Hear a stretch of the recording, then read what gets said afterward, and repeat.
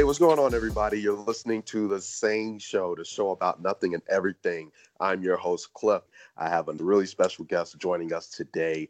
He is a front of house engineer and production manager. He has worked with the likes of Owl City, Christina Perri, Demi Lovato, Sia, St. Vincent, and Jai Wolf, among many others. Adam Jackson. How are you doing today, Adam? Good, man. Thanks for having me.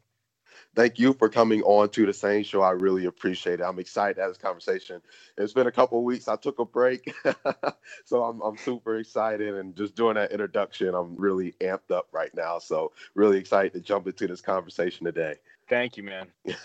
Really quick, before I introduce the topics, you guys know how I like to do. I want to shout out to all the listeners in all 60 plus countries.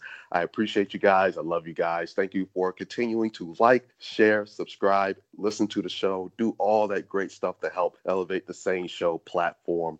If you're listening and you don't already follow us, be sure to check us out on Instagram and Twitter at Sane_show. That's Sane, SANE_show.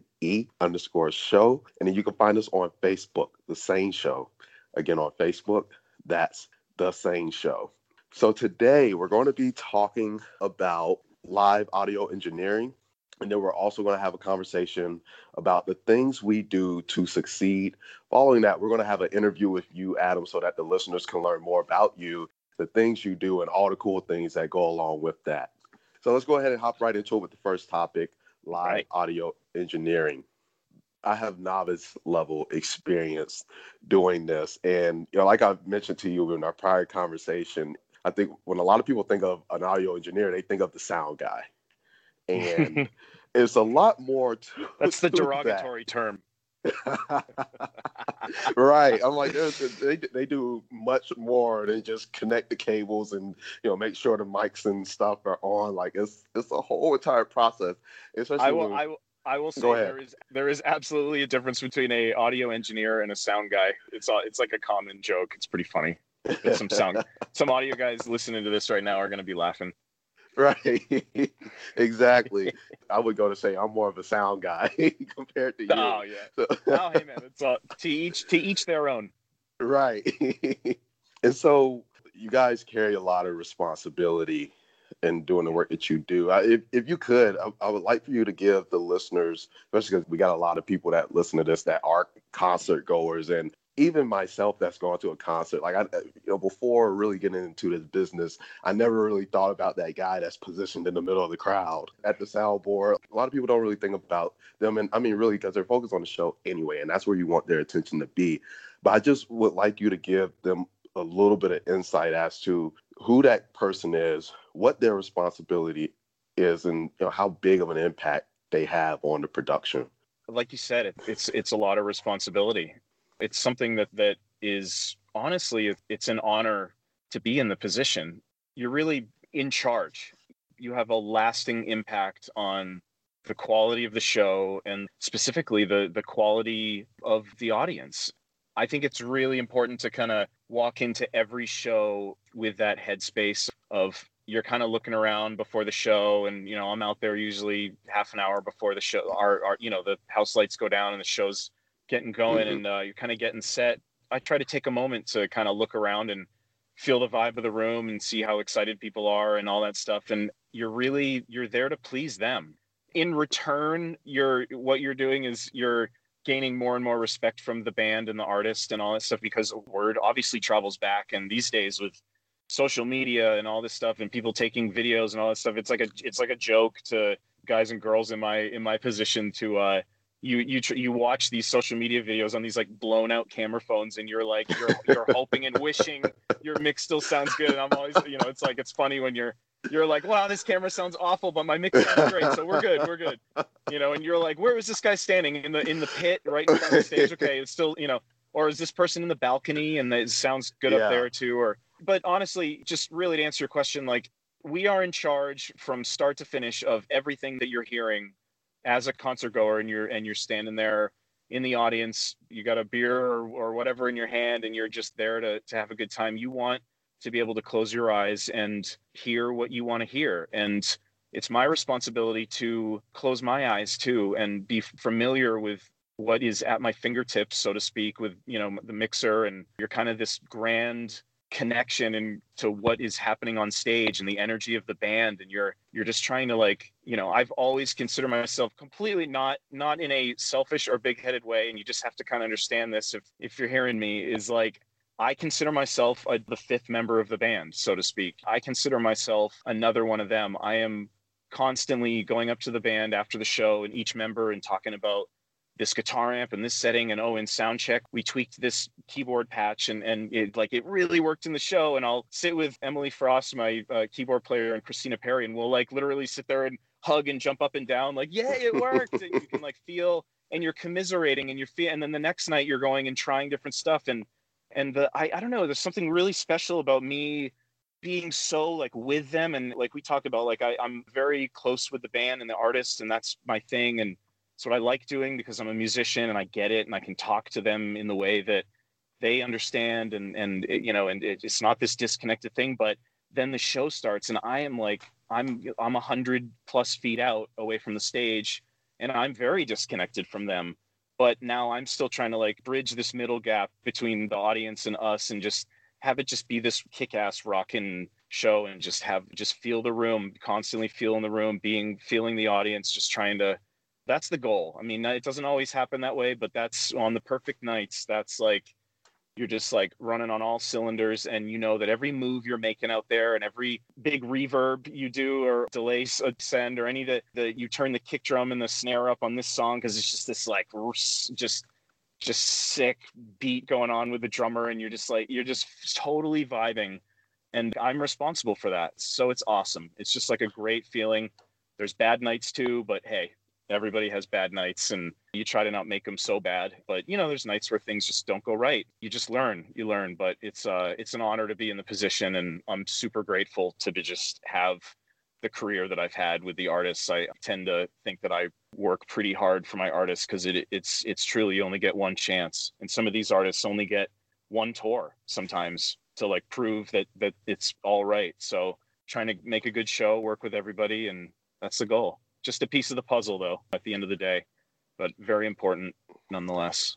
Right. It's great that you talk about the experience, because I know what I found very interesting is how you were explaining to me about the artists and them putting together their set list, and then you guys going through rehearsal and making sure that everything is in sync, from the sound and the lighting and even the effects, all that kind of stuff. If you could give us a little bit of insight into that process, everything that goes into that, because I just think that's very cool. Because I never thought of it on that level, like how it's really in sync. I'm just thinking like, okay, we're gonna do this, and you guys just cue it up whatever night, like, and you might switch the colors or whatever. But it's really like, no, all of that stuff is planned down to the T, from my understanding and what you told me about this. Yeah, and I mean, I think what most people might not know is that when a tour is getting planned, that plan, and I'm sure, you've talked to Javier and, obviously Lenny, it's like that tour starts, the dialogue starts 6 months before we even hit the road. So there's a lot of discussion about, if the tour is starting out because the artist released a record, we're starting from there as an idea. And depending on whatever artist it is, they're all different levels of involved. You're covering bases where you look around and see that bases aren't covered. You're immediately a team. It's a team effort from the beginning. And how my team works with Javier and Lenny and those guys is we get everybody involved as early as possible. So that way, I think we were joking around before, like, we'll just leave those moments available where we can have our serious discussions on the phone and our conference calls, and we talk about this and that, and here's this idea, here's that idea, or some of our best ideas that come from sitting at the table having sushi one night, and someone just spitballs an idea that literally spins into a gem that a few months later we're doing our first show and we're doing a version of that thing that we were talking about. And it's really cool to be able to have those things come to fruition. That's the magic in the whole process, is that you're starting from a little tiny nugget of information.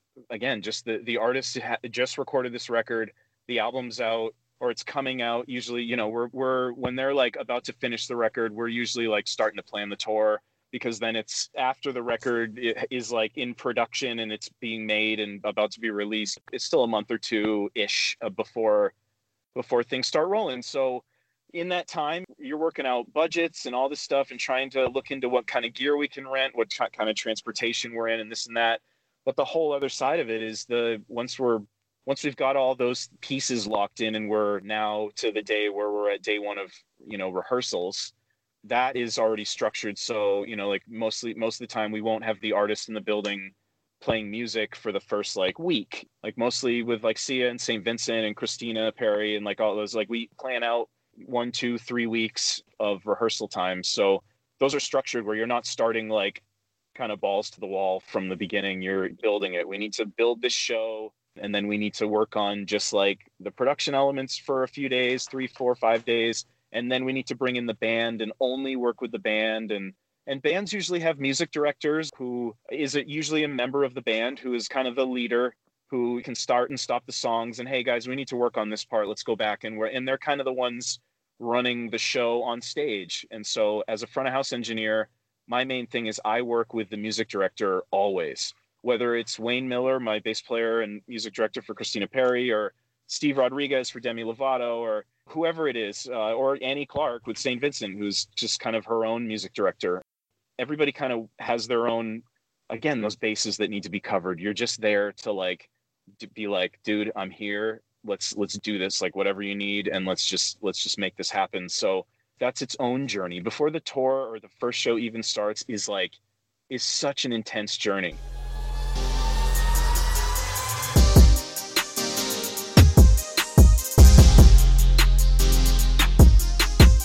All right, we're back. Now we're going to talk about things we do to succeed.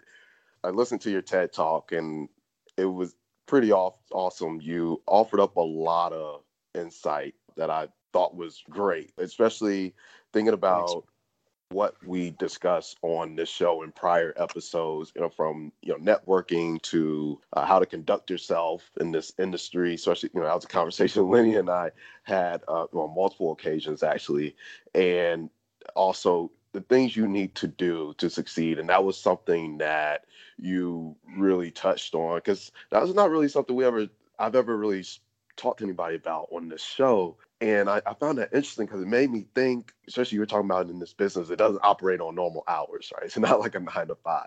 There's going to be times No, you get calls late at night, early in the morning, somebody needs your help, and you never know what opportunity is going to present itself at the end of the day. And obviously listening to you tell your story and illustrate your journey, it just made me sit back and reflect, because I've had those moments. Even when I was called and I didn't do anything, I was just there.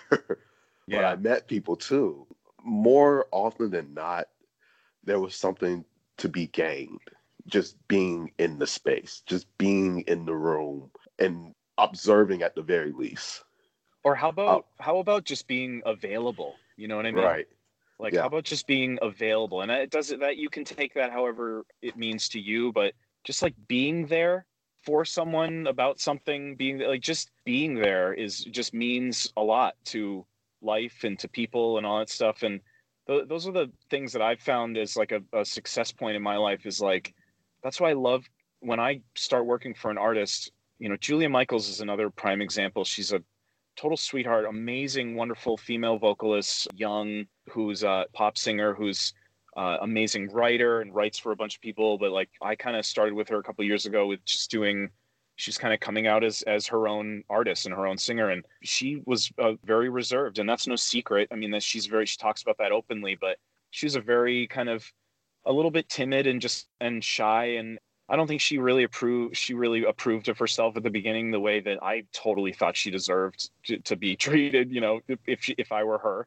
And I just kind of like, I don't know, just kind of like Big Brother tried to put my wing around her and just like pull her in and just kind of be like, listen, dude, like, this is what's up. And here's my little tidbit of how you can succeed, how we can do better. If you want to, whatever tips I'd have. Not only did it help her performances and help her with her confidence, but it grew our relationship as friends. And you just like gain this love for that person. And that happens with all the artists.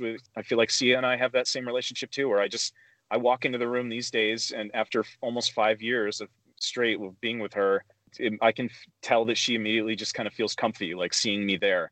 That's something that you gain that trust over time, because these people are putting they're putting their careers in your hands. So being that kind of positive energy, and it really comes, it just goes so far. You're there because you care and you want to be. I want to be on every gig that I'm on. That's why I choose what I do, and I stay with people when they're fantastic. I work tirelessly. It's interesting you talk about being available, because I mean, that ultimately what it is. As you're talking and I'm listening, some things were going through my mind, because I think about, as I make my journey in this business and work my way up the ranks doing what I do. And I was having a conversation with my writer about this earlier, as far as just how this industry is the deeper you get into it, the more you become understanding of why it operates in certain ways, in terms of like not being like people not being able to come in so quickly and just shoot up to the top, right? And why is it so rigorous to make it to certain levels? And because like a lot of people put a lot into this, right? There's a lot riding on this stuff, and I like to look at it as like, you got to prove yourself, right? Like, Yeah. yes, anybody can do this, but this is hard work. You have to be really passionate about it. So when I think about like being available, like, yes, because it also speaks to reliability, right? Can I trust this guy? Is this someone that I can call on? Should I Yeah. need something? Like, I don't. It's the littlest of things. Like, I literally told my team, I said, we're going to deal with a lot of mess as we go up. I said, it's cool, but it makes us. But it because, as I said a few episodes ago, I told somebody, I said, it's not about keeping people out of the business. It's about letting the right people in, because Yeah. we don't want to just work with anybody. Like, because we work hard, we're passionate about what we do. And so we have to make Absolutely. sure we vet out the right people to make sure we're bringing in the right individuals that value this opportunity. It's just like Lenny says, what he was saying about, it's a privilege. It is. So, And you know what? When you're that, I'll say too. I mean, Lenny Rogers is brilliant. I mean, the guy is just a bag of wisdom. He'll probably listen to this and thought I was going to say bag of something else, but he love you, Lenny. No, but seriously, the people that don't have that mindset of it is a privilege to be here, it's an honor to be here. It sounds cheesy, but like, I don't care. You don't understand. There are a lot of men and women out there, and boys and girls, that are trying to get your gig. Don't ever let that be the devil on your shoulder. Like, don't ever let that go away, because that's only going to fuel that fire as you go along. Going to be like, you know what? Again, in a non-selfish way, I have to remind myself every time I go and work with someone new that I have to meet, and kind of, you restart all this, like the trust that you just mentioned, the vibe, which is massive, and all these things. Like, I have to remind myself that it is like, you really only get one shot, and it's such a small world out there, that I found that, like, you got to keep your image up. And I don't mean image like, again, some self-centered way. I just mean, like, if you're going to be a good person, just be a good person. And if you're going to be like this grumpy person who just like is there because somehow they fell into it, I wish you'd go away.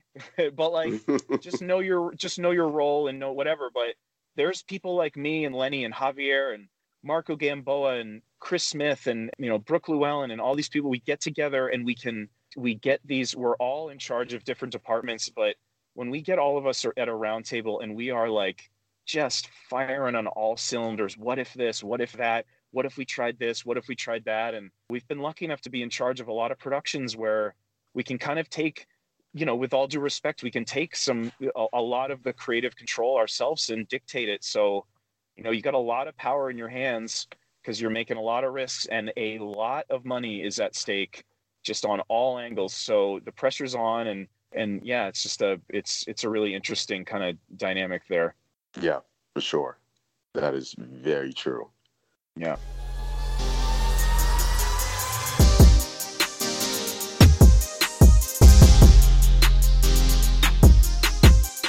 All right, now for the final segment, the interview, going to ask you some questions so that the listeners can learn more about you and the things that you do and all the exciting things that go along with that. So I want to go ahead and fire off with this first question. You're passionate about what you do, as we've heard throughout this recording.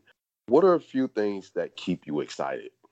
I think just the opportunity to go to all places around the world and kind of bring, when we're traveling and we're touring on it with a production, with a show. It's no different than a theatrical production. It's gonna, whatever theater it's in, the set's gonna look the same. So we're living on that rule to be able to take it all over the world and show people of all kinds what you're doing, and to feel a very similar response of joy and happiness from all parties.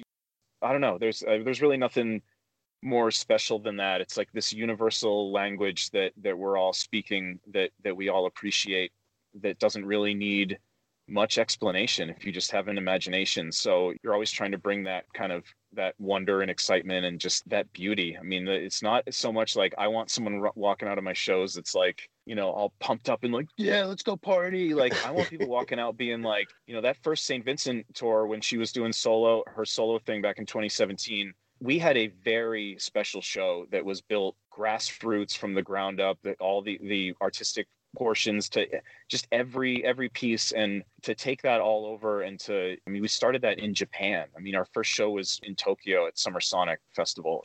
It's just a mind trip, dude. It's like you can't explain it. Like, how do you have this much power to do this to people and be able to do this? And at the end of the day, we're just all a bunch of human beings, like, just Right. making it happen. A mixture of like emotion and technology and all this just craziness. And the chaos I was saying before, it really breeds this beautiful thing. So, I mean, how do you not stay excited about that if you're Right. really into it? It is tough. It's, I will say too, like it is very tough. There's travel involved. There's all, being away from my family. There's so many dark sides of that moon, but you really just find the best moments. And that is the stereotypical, like the 90 minutes, as I always say, which is the show, to 2 hours, whatever it is. But that 90 minutes, it's like, it's all about, you could be having the worst day and just things are not working, whatever. But when that show starts and you're in the zone, it ain't about you anymore. Like, it's not Right. about me. I want to just be enjoying it myself. I take a lot of pride in the fact I have been I'm so grateful that I've been able to work with the artists that I have been, because I've enjoyed every single one of them. I've done a lot of gigs with a lot of big and small artists, kind of one-off stuff. And it's like, I'm not going to pursue this. This is not going to be my cup of tea. But the artists that I'm grateful and proud to have worked with, they're into it. They're doing shows because they want to be doing shows. I'm not traveling 3,000 miles away from my family to fly to this one state to then fly somewhere else to be in it, to just like, whatever. It's just like, Right. what's that all about? But yeah, it's a passion. You got to enjoy it, and you got to stay excited. You got to just, it shows when you're like living with all these people. They can tell if you're excited or if you're just like, get me out of here. So really. Speaking of the fans, as a front of house audio engineer, how is it maintaining focus while being positioned in the middle of a crowd of noisy fans and making sure that they're still engaged with the performance? Oh man, yeah, that's a great question. I mean, they're all animals, all of them. You're like dodging beach balls or dodging like beer cans flying through the audience over your like $250,000 audio console you got. No. I mean, in all honesty, I have had shows like that. Trust me, I've worked with some punk rock acts. It happens. But no, you're in control, man. I do truly think that myself and the lighting operator, the lighting director, who is usually the person that's sitting behind me. They're usually kind of like up on a little riser, and they're usually sitting at their console. There's a lot going on, moving parts. They're kind of focused. They've got headphones on with microphones that talk to all the spotlight operators in the building. And so all the spotlights you see flashing on stage, that person behind me is not only directing them and whose lights are going on who every song and the whole song, they are also controlling all the lights that are up there flashing on stage. So between myself, who's in charge of all the live sound that you're hearing, and that person, we are in control. So we can set the mood however we want. And if a show is just so flying on all cylinders, usually like we did Lollapalooza with St. Vincent, and it's just, I mean, I don't know how many tens of thousands of people were there. It's just like it was firing on all cylinders just from the get-go, right from the start. It was like the crowd was like, hell yeah, let's do this. Annie was so into it. Everybody was just ready to go. It was a great set. I got to a halfway point in that show, maybe even a little earlier. And I just remember turning to a couple friends who were with me out at front of house. I just was like, here we go. And I just kind of turned the whole mix up just a little bit, just a couple decibels. If you're not an audio person, just you go from like 13 to 14 on your receiver. But it was just enough of like a energy boost that you could seriously, like, I literally watched 50,000 people around me just all of a sudden just start like dancing even harder and just like vibing harder. And it was like, dude, holy, like, you just can't explain that kind of power that's in your hands. I will say I've had moments, I just want to like throw this in here, that I've had moments where things have gone terribly wrong. It's not your fault. It's just technology. I've had like the whole show kind of quit in the middle of a song, like the whole PA shuts off in front of a festival. Oh, I mean, again, no. it wasn't my equipment. So, you know, there's a lot in the chain going down of like how all these things work. It could be power issues. It could be all. So you're always dealing with the stress of all of that while you're trying to like stay focused and stay emotional while you're mixing. But yeah, you're trying to stay with it, because again, I'll go back to what I said before.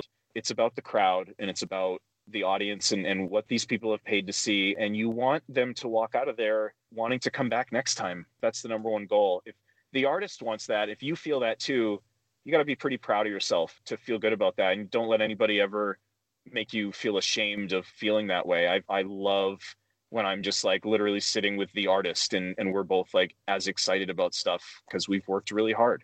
At the end of the day, we're just emotional little children underneath it all. We're all very Right. vulnerable and it's a very vulnerable business. No one wants to get back talked or talk crap about. So stakes are high, dude. Stakes are high, 100%.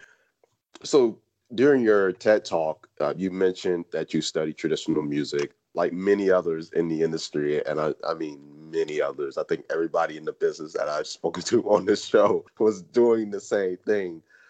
Yeah. Why do you think many people that study music with no intentions, again, very common, no intentions of going into the industry, all of a sudden take that path? For me, it was like I was in a band all through high school and kind of after high school for a couple of years. We recorded a couple records. At the one before I went down to Full Sail and decided to study recording engineering, like the record that we were working on 6-8 months prior to me leaving for school, and after, before I had decided I wanted to go and pursue this, we were just in the studio every day. And I thought basically that like I wasn't hearing what I really wanted to hear. And I thought that after watching this person and kind of studying what they did and all that stuff, I thought that I could, I was like, I could probably do this better. I mean, you kind of think that way when you're a dumb 19-year-old kid, you're just like, I could do this better. And but of course, then I go to school and we're like learning it and you're really diving in and you're like, oh, okay, this is okay. Right. This is hard work. But yeah, I grew up playing saxophone and I always joke, like my brother picked up a baseball glove and I picked up a saxophone. Like that's just kind of how it worked.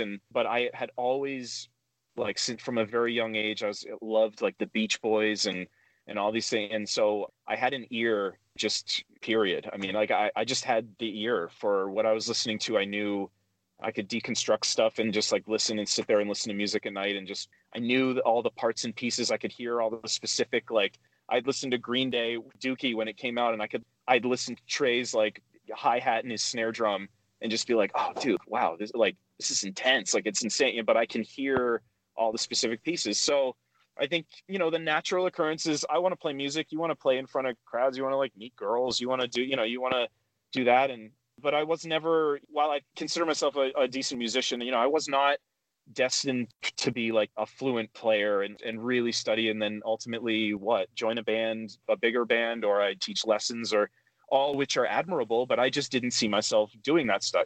So I really wanted to go into the mixing thing and the live sound thing. As I say in my TED talk, it really just kind of fell into my lap, but that goes into the whole kind of being available and eager and just doing it kind of vibe. So I also think that I work with people that don't come from music at all, that work side by side with me, who, some audio technicians who are the guys that are setting up all the PA and the speakers and tuning those and pointing them in the right directions. And they're doing all these very specific things. Of course, it's way more complicated than that. I'm just trying not to be too scientific about it, but they have an enormous, that's another person who I see on the exact same level as someone like me. It's just the team effort of it all. But people don't come from necessarily being a musician or whatever, but they love music.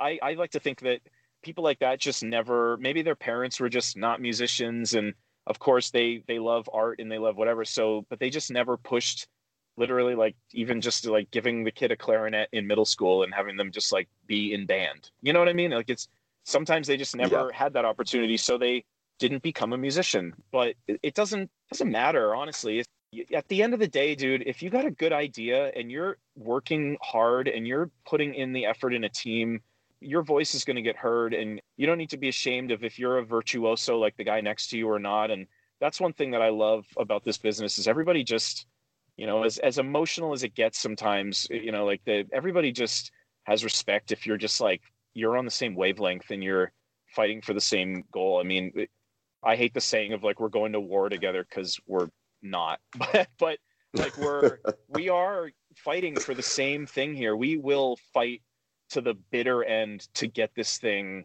just running on all cylinders. So if you have that kind of vibe and that's where you come from, then you'll succeed. Hopefully it's not a deterrent to a lot of people. I mean, it's, that like, if you don't come from that, you can still, a lot of people aren't musicians that just have good ears. They don't even know it. That's interesting too. So yeah, but that's so true. I'm grateful I just picked the path. I decided one day, I was like, you know what, I'm going to focus less on performance and more on what's going on behind the scenes here and taking the other vantage point. So it's been, thank God.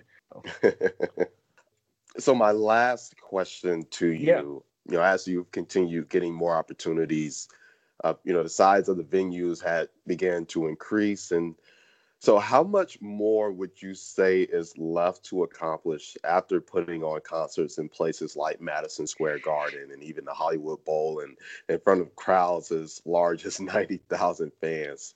What's left for you to do?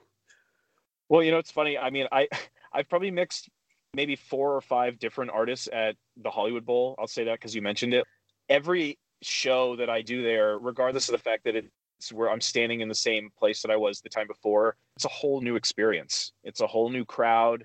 It's a whole new vibe, just a whole new thing. So, I mean, there's some veterans friends that I have that have done these enormous venues for decades, hundreds of times, and you're still faced with the same challenges, whether it is 90,000 people or 200 people in the room. You're still just like, it's still a struggle either way to just like make sure you're up to par with what you're trying to do. So to think of it that way, yeah, I'm here again and I'm playing to this amount of people again, but it's a whole new set of people and a whole new set of rules and a whole different time in the year. And there's so many variables that are always shifting. So yeah, you lose that thing. And it's also cool to just literally like, hey, if you're with the same artist and you're back on the next tour in that same city and maybe you're playing that same venue, like, it's pretty cool. You're just bringing a new show and you're seeing a lot of the same kind of faces, so to speak. There's something really cool in that. You're always just finding those bits and pieces. But I'll say, honestly, it's like, I finally got to mix Gillette Stadium about 5 years ago. And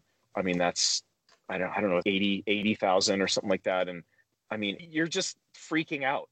I've done enough shows that I should not have to like worry too much about it these days, but like you still get that anxiety and kind of that feeling. So it's great. It's like a great headspace to be in, to just keep it positive all the time and enjoy what you're doing.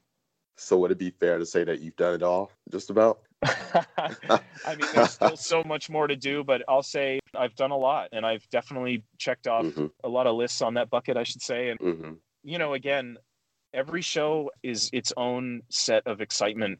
So there's really, I don't know, I don't mean to ruin the question, but like I don't really look at it like this stream of kind of consciousness stream, going throughout my career. Like, it's just like, if I'm literally about to mix a show on Saturday, I'm really focused about that show and in the moment. And you got to be just like in the moment. You know what I mean?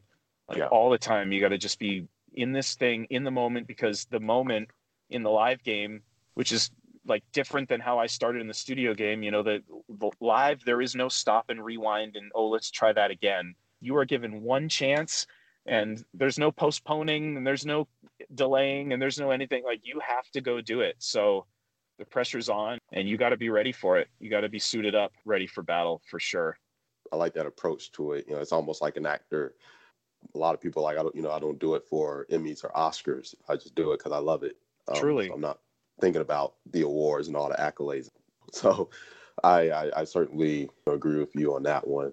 You have to just treat every show like it's your only opportunity to impress, because it could be the one bad show that somehow goes back to kind of bite you in the butt. You really have to enjoy the moment. So yeah, that's so true. Straight but truth. I really enjoyed having you on the Sane Thanks, Show man. as a guest. It definitely was a pleasure. Very insightful. Couldn't think of a way to come back, a better way to come back. But yeah, like I said, really enjoyed it. You're an awesome guy. Being on the same team as Javier and Lenny, I expected nothing less of a great show anyway. So, thank you, Absolutely. Adam, for taking time out of your schedule to come on the Sane Show today. Thanks, brother. I really appreciate it.